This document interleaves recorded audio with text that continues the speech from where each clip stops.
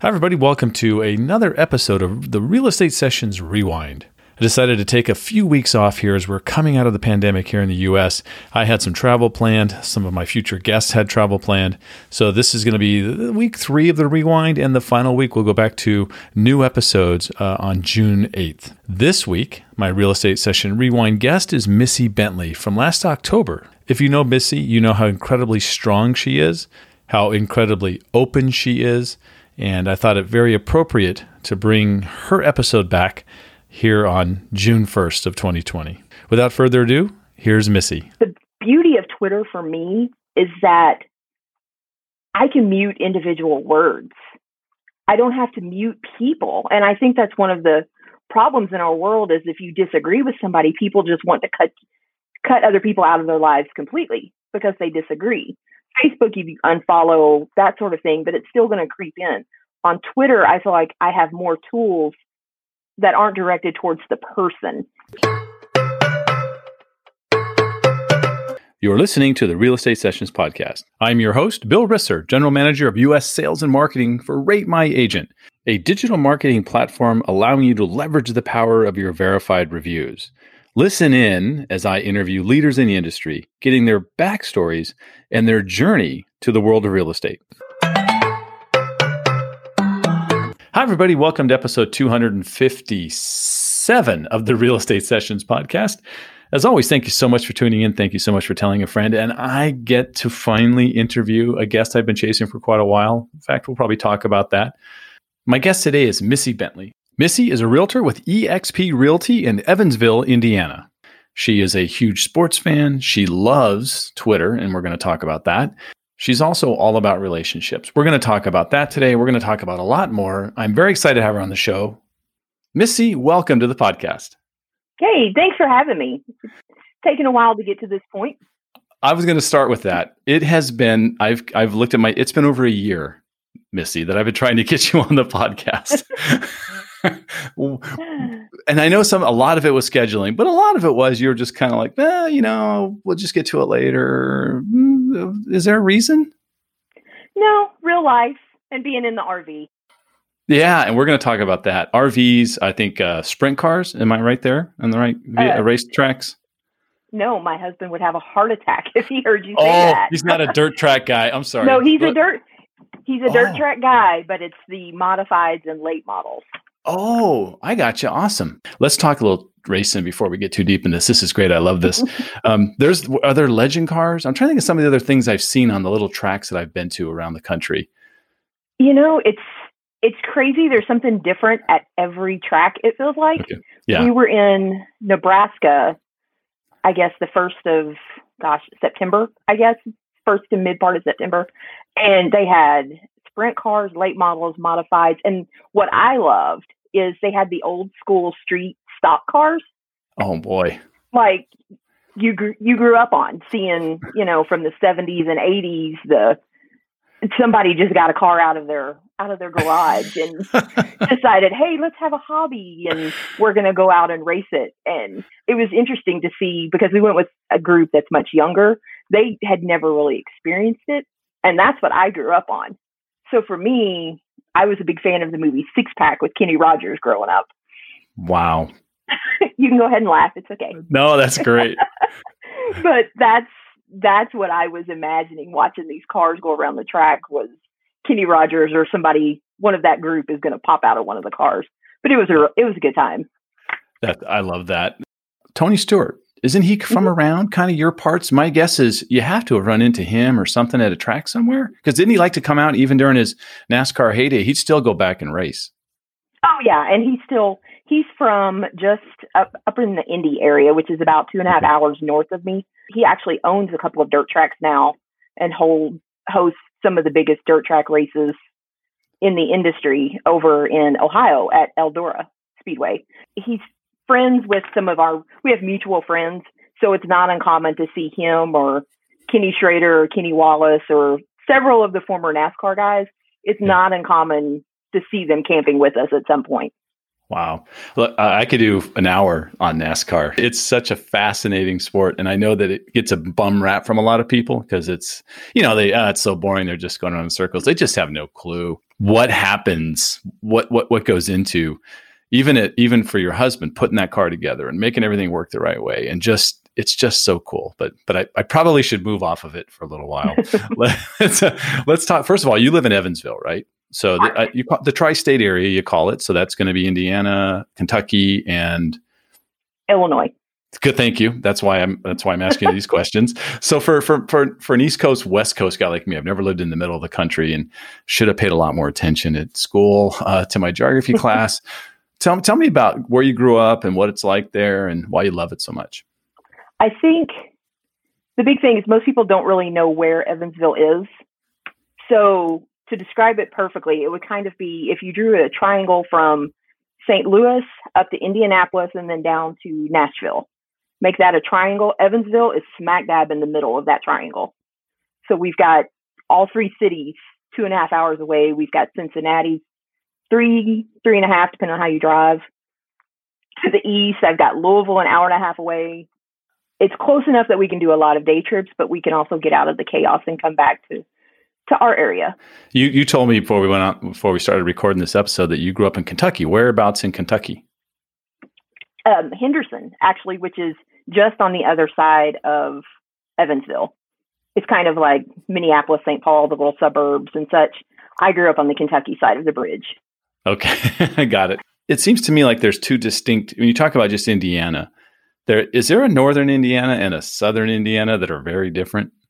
There absolutely is. Basically, the northern half thinks that Indiana stops at Indianapolis. Okay. And my husband has family that lives up in the Indy area, and they call us in Evansville, they call us Evans-Tucky.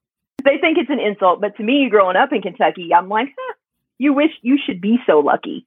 But it's very, the people are very different. There's, you hear about Hoosier hospitality.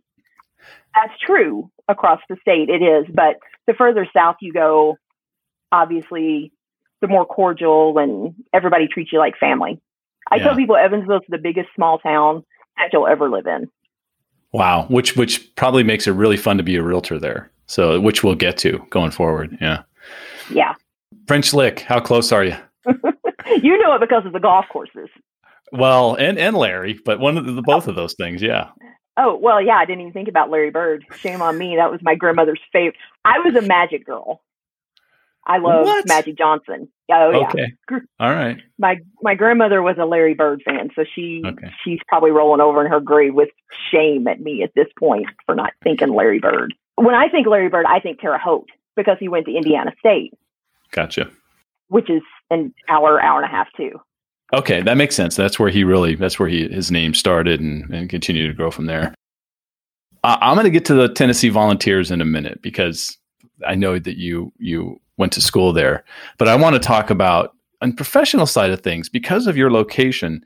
You have like this menu of options you could choose from, right? Like growing up, like do you go? Like do you head north to Indianapolis or do you go over to St. Louis or I don't know. I'm thinking maybe you might go southeast to the American League East champion Tampa Bay Rays. I don't know. Where do you go? I don't think I'd be bragging about the Rays after the game last night. Okay, it's just one game. It's all right. Wow. Locally, it's interesting because of where we're situated. Locally, for pro teams, the fans all seem to be split. You're either a Cardinal fan, you're a Cub fan, or you're a Reds fan for baseball. It's very divided, but almost divided equally between the three. And then there's me. You were close. I did go southeast, but I stopped in Atlanta. I'm a Braves fan. Was it TBS that drew you there? I mean, every game was on television when you were younger. I mean, it was so cool. That was part of it. But my dad, before he passed away, he was an air traffic controller, and he was based out of Atlanta, Hartsfield, way back in the day. Mm-hmm. And as a kid, I got to meet Dale Murphy. Wow. Nice. And so that kind of sucked me in. And then, of course, we went through the 90s and had the glory days of my trio of pitchers and Chipper Jones and I've been a Braves fan ever since. Yeah. That what a run. What a run they had with Maddox, Glav, and Smoltz. I mean, that was a fun time. Although there was this one year where the San Diego Padres did beat them in 1998. So they can promptly get swept by the Yankees in the World Series. I'll talk about that later. Let's see. You know what?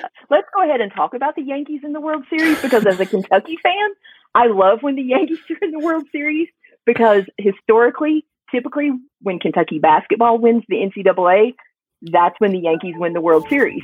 So, not something I knew. That's great. So you're kind of pulling for the Yankees, meaning that there's going to be a great March for you at Kentucky basketball. Well, now you grew up in Kentucky. I think you got your master's at Kentucky, but correct. somehow, Missy, you decided to go to Tennessee for your undergrad degree. What drew you over to Tennessee?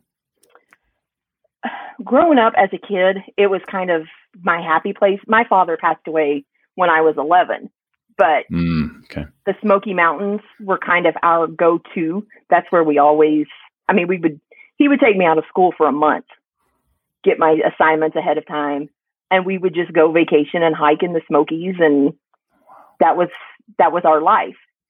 So it always had my heart as a kid. And the Smokies was the last trip that I took with my dad before he passed away.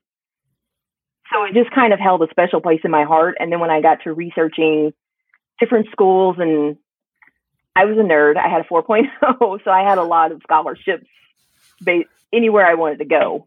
But something about the mountains of Tennessee just kept calling to me, and that's where I ended up. That's awesome.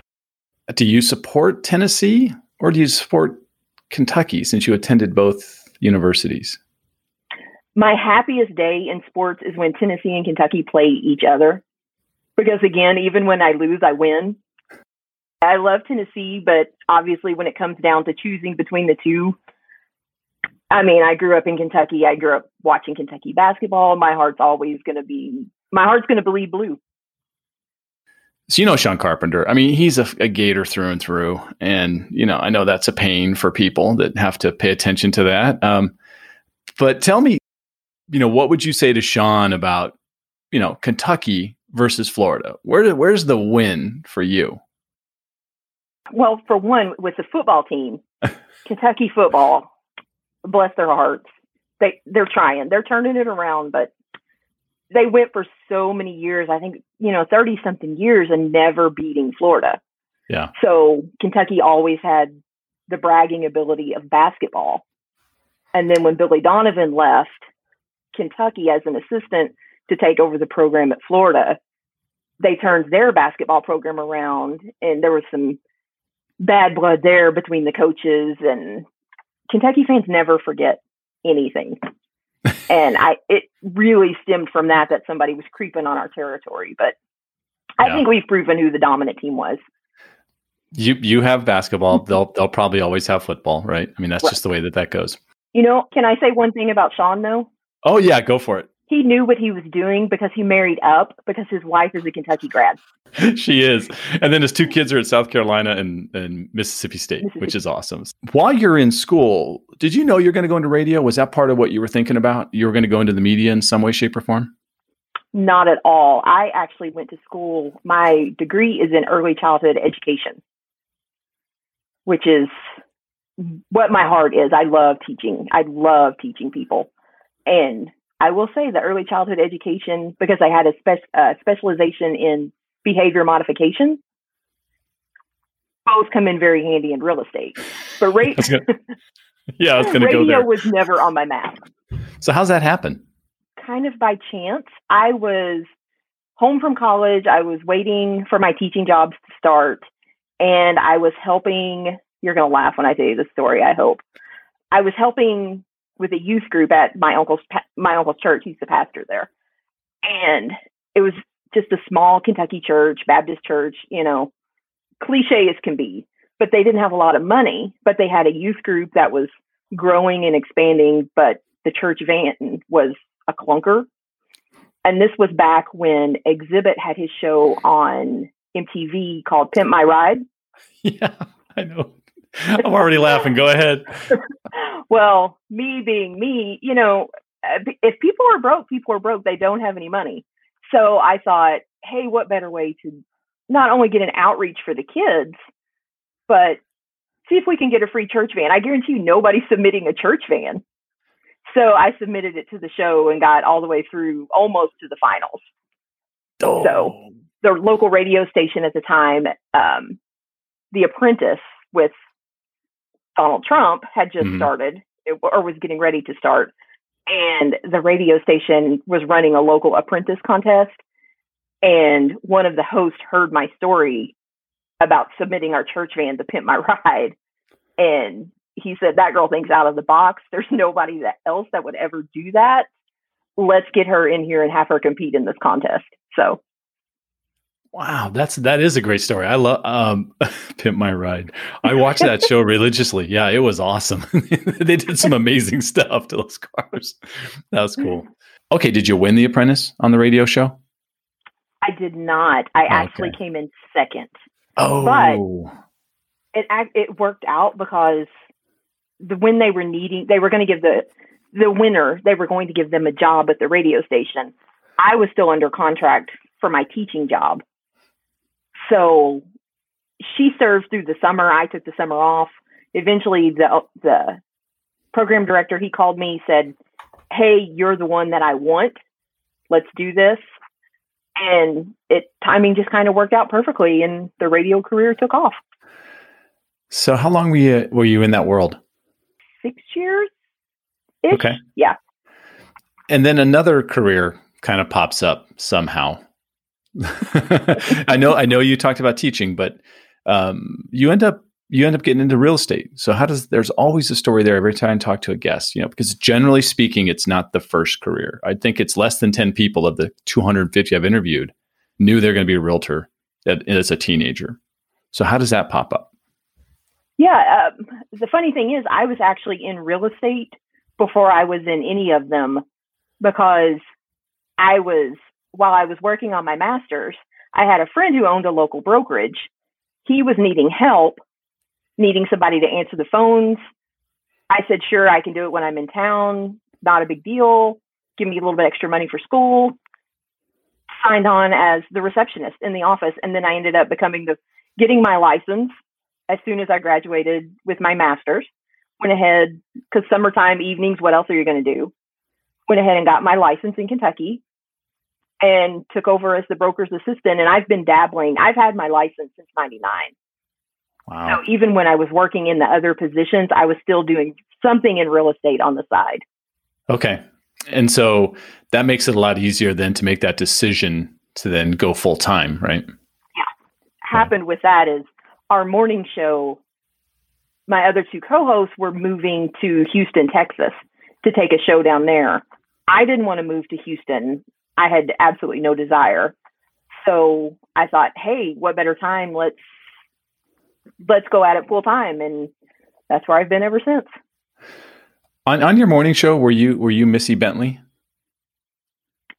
At times. Most of the time I was producer Missy, which kind of ties into the whole real estate thing, I like that. I think that's cool. Yeah, that's awesome. So who'd you start with? Who was your first broker? It was a local brokerage, a gentleman by the name of Bob Legate. Okay. He took me under his wing and taught me the business, and we kind of went from there. And I know that, you talk about teaching and that sort of thing. Did that pop up quickly for you in the world of real estate, or were you an agent for quite a while before you decided to before you discovered that you could do those sorts of things and really help people? Kind of a little bit of both. Being in Kentucky and being in Henderson, which was a town of 30,000 people, the market is totally different than the market over here on this side of the bridge. So it was one of those things that I was able to get in and learn the business. And then when he would disappear, want to go on vacation, I could take over and kind of help the agents through their struggles. But yet at the same time, I was 25, 26. You got a lot to learn at that age. So yeah, that's true. Looking at some of the things you've done, I have to ask you, what is Love It EVV magazine? So it's a local publication that one of our local entrepreneurs, they've started. We have several of Evansville type magazines, and Love It is the one that caters more to single 18 to 25, that type of demographic, about local events and different things that they need to know to help them become well-rounded, good with their money, investment, that type of thing. So you contribute to that with articles about different things? Yep. Okay. Yep.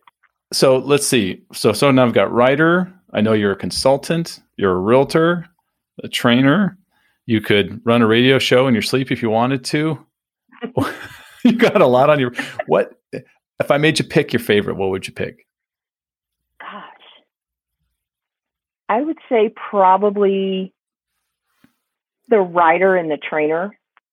Although I do still love doing stand-up comedy. I will say that. I forgot that one. I did forget that one. Yeah. Well, that's part of the radio gig. Yeah. But yeah. I've always had the heart of a teacher since I was a little kid. And now I'm finally in a position where I'm able to work with agents who might need a little bit of help in social media, or having been a managing broker, I know the ins and outs of a brokerage. And it's really nice to take the younger, and not even just the younger, but just the newer agents under my wing and show them how things should be done, to put the client first rather than themselves. When somebody was around at the beginning of the social media explosion, I call that 2008-ish, 7, 8, 9. And you were there. You were a part of it. You were an early adopter. And I know you're an early adopter because you love Twitter. And I love Twitter too, not as much as you. That is your go-to network. I'm not even going to ask you what your go-to network is. I can tell. And it's a great outlet for you to then have some fun as well, right? And I think that's why, my guess is, that's why your customers like to work with you, because you got a great sense of humor, you have a lot of fun, but you also know what you're doing, and you can help people, find what they're looking for or get the outcome they're looking for. But let's talk about Twitter for a second. How much you like that, and why it's so important to you. And also, you should give out your handle so people know how to find you. Oh, okay. They may not want to after this, but okay. We'll do it anyway. Yeah, I think I've been on Twitter since the beginning. I ended up changing accounts once I left the radio station because there were just so many followers, and it was just so much to keep up with that I ended up changing my handle and narrowing my account down. But Twitter for me, as far as social media goes, it's my happy place. It's the place that there aren't a lot of people, especially locally. Everybody wants to be on Facebook. I'm not knocking Facebook. I just, being from a smaller area, if I see you at the Target 2 hours before, I don't need to also come home and I already know what's going on in your life because I just had a conversation with you. Yeah. I don't need to see all of your pictures and hear your rants and that sort of thing. And with Twitter, there aren't a lot of people in our area on it. But when it comes to the search functions and really honing in to the conversations, I feel like I can go so much deeper there. And you know as well as I do that real estate is a relationship business. And to me, the conversation is the relationship. That's where it all begins, is with the conversation. And it's much easier to do that on Twitter than it is on Facebook for me. Yeah, I completely agree. I think when I talk to a group of people and we talk about their favorite networks you're running down a list of the networks, you go, okay, who in here uses Twitter? In a room of 50 people, how many raise their hand? A couple, and I say, great, a little tiny piece of my heart just died again because, it's the place I like to go hang out. And there are some really smart people in the industry sharing some cool information. Plus you can have some fun there. I mean, it's just I think obviously it's been changed by life and politics and things. And I think people, that's happened across every social network. I think Twitter's just got its own special place in that world at the moment. So I think that it gets kind of pushed aside, but I agree with you. I think it's a great place to have conversations. And I agree. Dustin Brome, he and I just had this conversation because he's very anti-Twitter. He's all in on Facebook. Yeah. And I keep telling, which by the way, if you'll follow him, he's creeping into Twitter more and more the more he's around me. I see that. Yeah. But Twitter, yes, it has changed with just the world that we live in these days. But the beauty of Twitter for me is that I can mute individual words. I don't have to mute people. And I think that's one of the problems in our world is if you disagree with somebody, people just want to cut other people out of their lives completely because they disagree. Facebook, you unfollow, that sort of thing, but it's still going to creep in. On Twitter, I feel like I have more tools that aren't directed towards the person. It's more so the word and the topic. And I can clear that out of my timeline. And my timeline is happy. I mean, we're talking sports, soap operas, random bad jokes. I mean, you follow me. It could be anything on any given day. RV life. And that's what I love. RV life. But yet at the same time, Twitter, for those of us in smaller markets, back when we could actually have real estate conferences in person, for those of us in smaller markets, it made it so much easier to gain knowledge from the conferences because people are going to them and they're live tweeting. Yeah. And I could follow the conferences and get the information in real time and help me stay ahead of the curve when it comes to my customers, rather than wait for the information to trickle down. And by the time it reaches here in Evansville, which operates behind the rest of the country for the most part anyway, it's really out of date. So. Yeah, I like that. I like the way you think there. It's I've done a little bit of that live tweeting. Sean Carpenter's, though, is an expert. I'm bringing up Sean again. I'll stop that. Look, you're pretty open with your opinions. You know, you talk freely about what's happening in the industry. Mm-hmm. If I put you on the spot here and said, you know, what's right with the industry in 2020 and what's wrong? I'm just going to ask for a couple of things. What would you say? Should we do a compliment sandwich? Oh, go for it.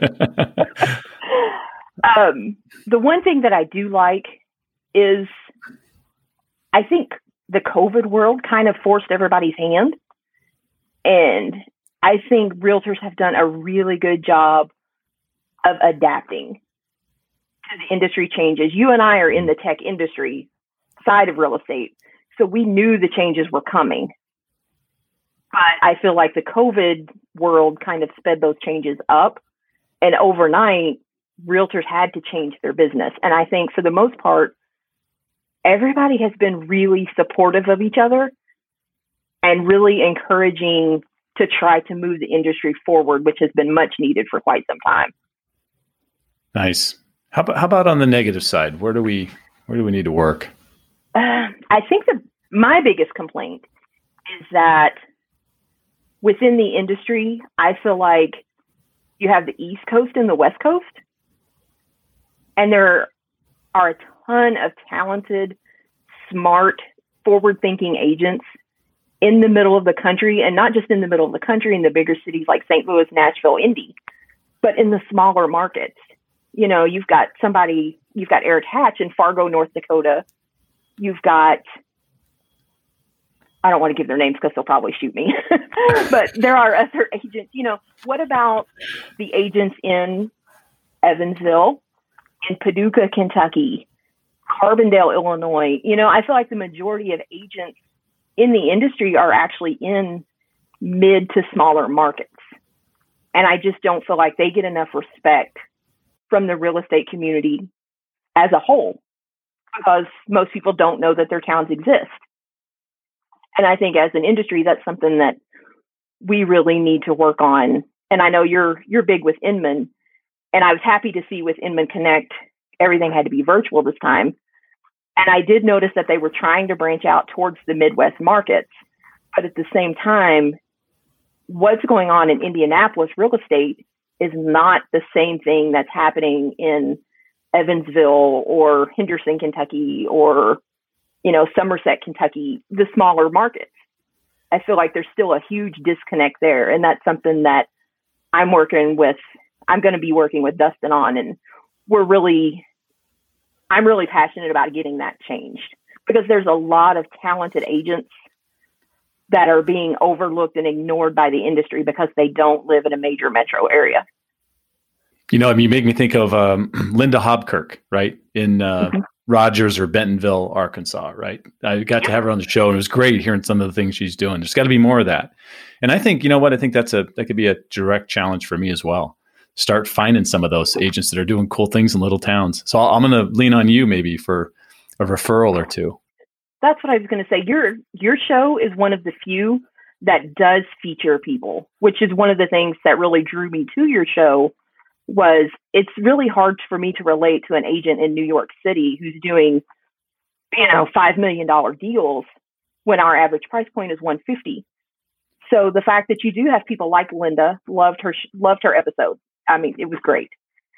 The fact that you do have people like that on your show means a lot to the smaller agents like me, and I rave about you to everybody.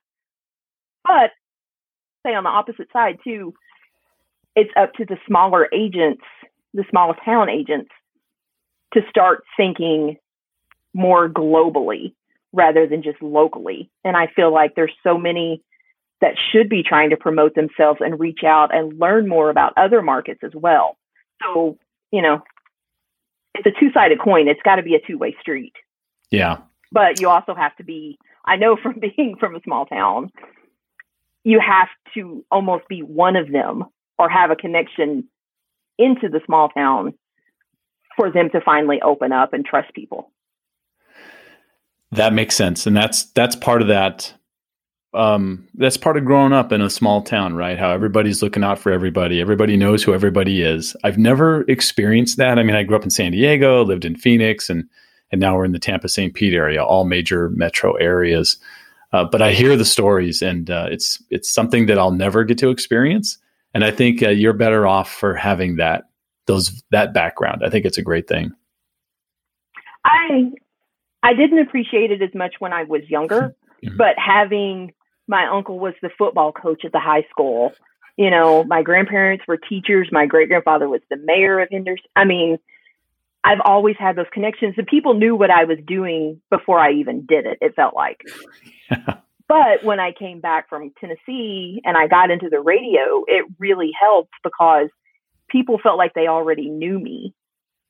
And they welcomed us into their home every morning to have conversations.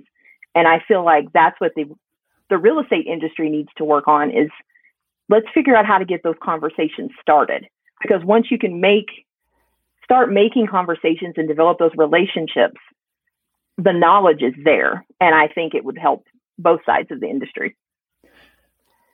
I really look forward to seeing what you and Dustin, kind of put together. That's intriguing. So that could be a lot of fun. Definitely keep me in the loop. I think that's a great matchup. I like that a lot.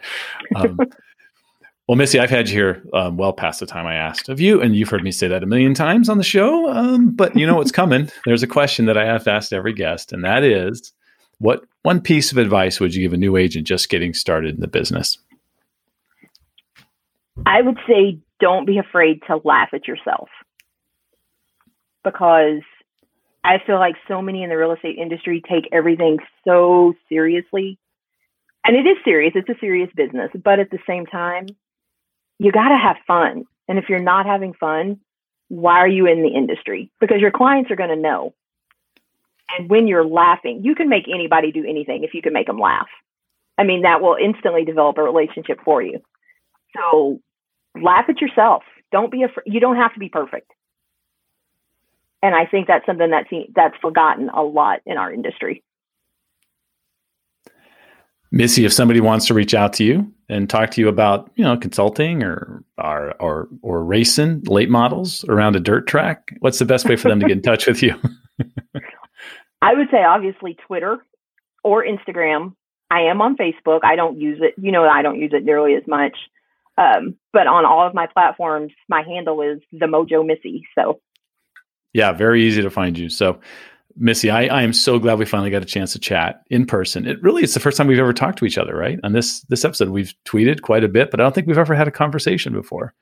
And no, I don't think so. Yeah, thank you so much for finding the time, and I really look forward to what to following you on Twitter and follow. Now I got to really pay attention to Dustin, and so he's loving that. But so I appreciate it, and thank you so much for your time today. Oh, thanks for having me. Thank you for listening to the Real Estate Sessions podcast. To leave a review or rating, go to ratethispodcast.com/RE sessions.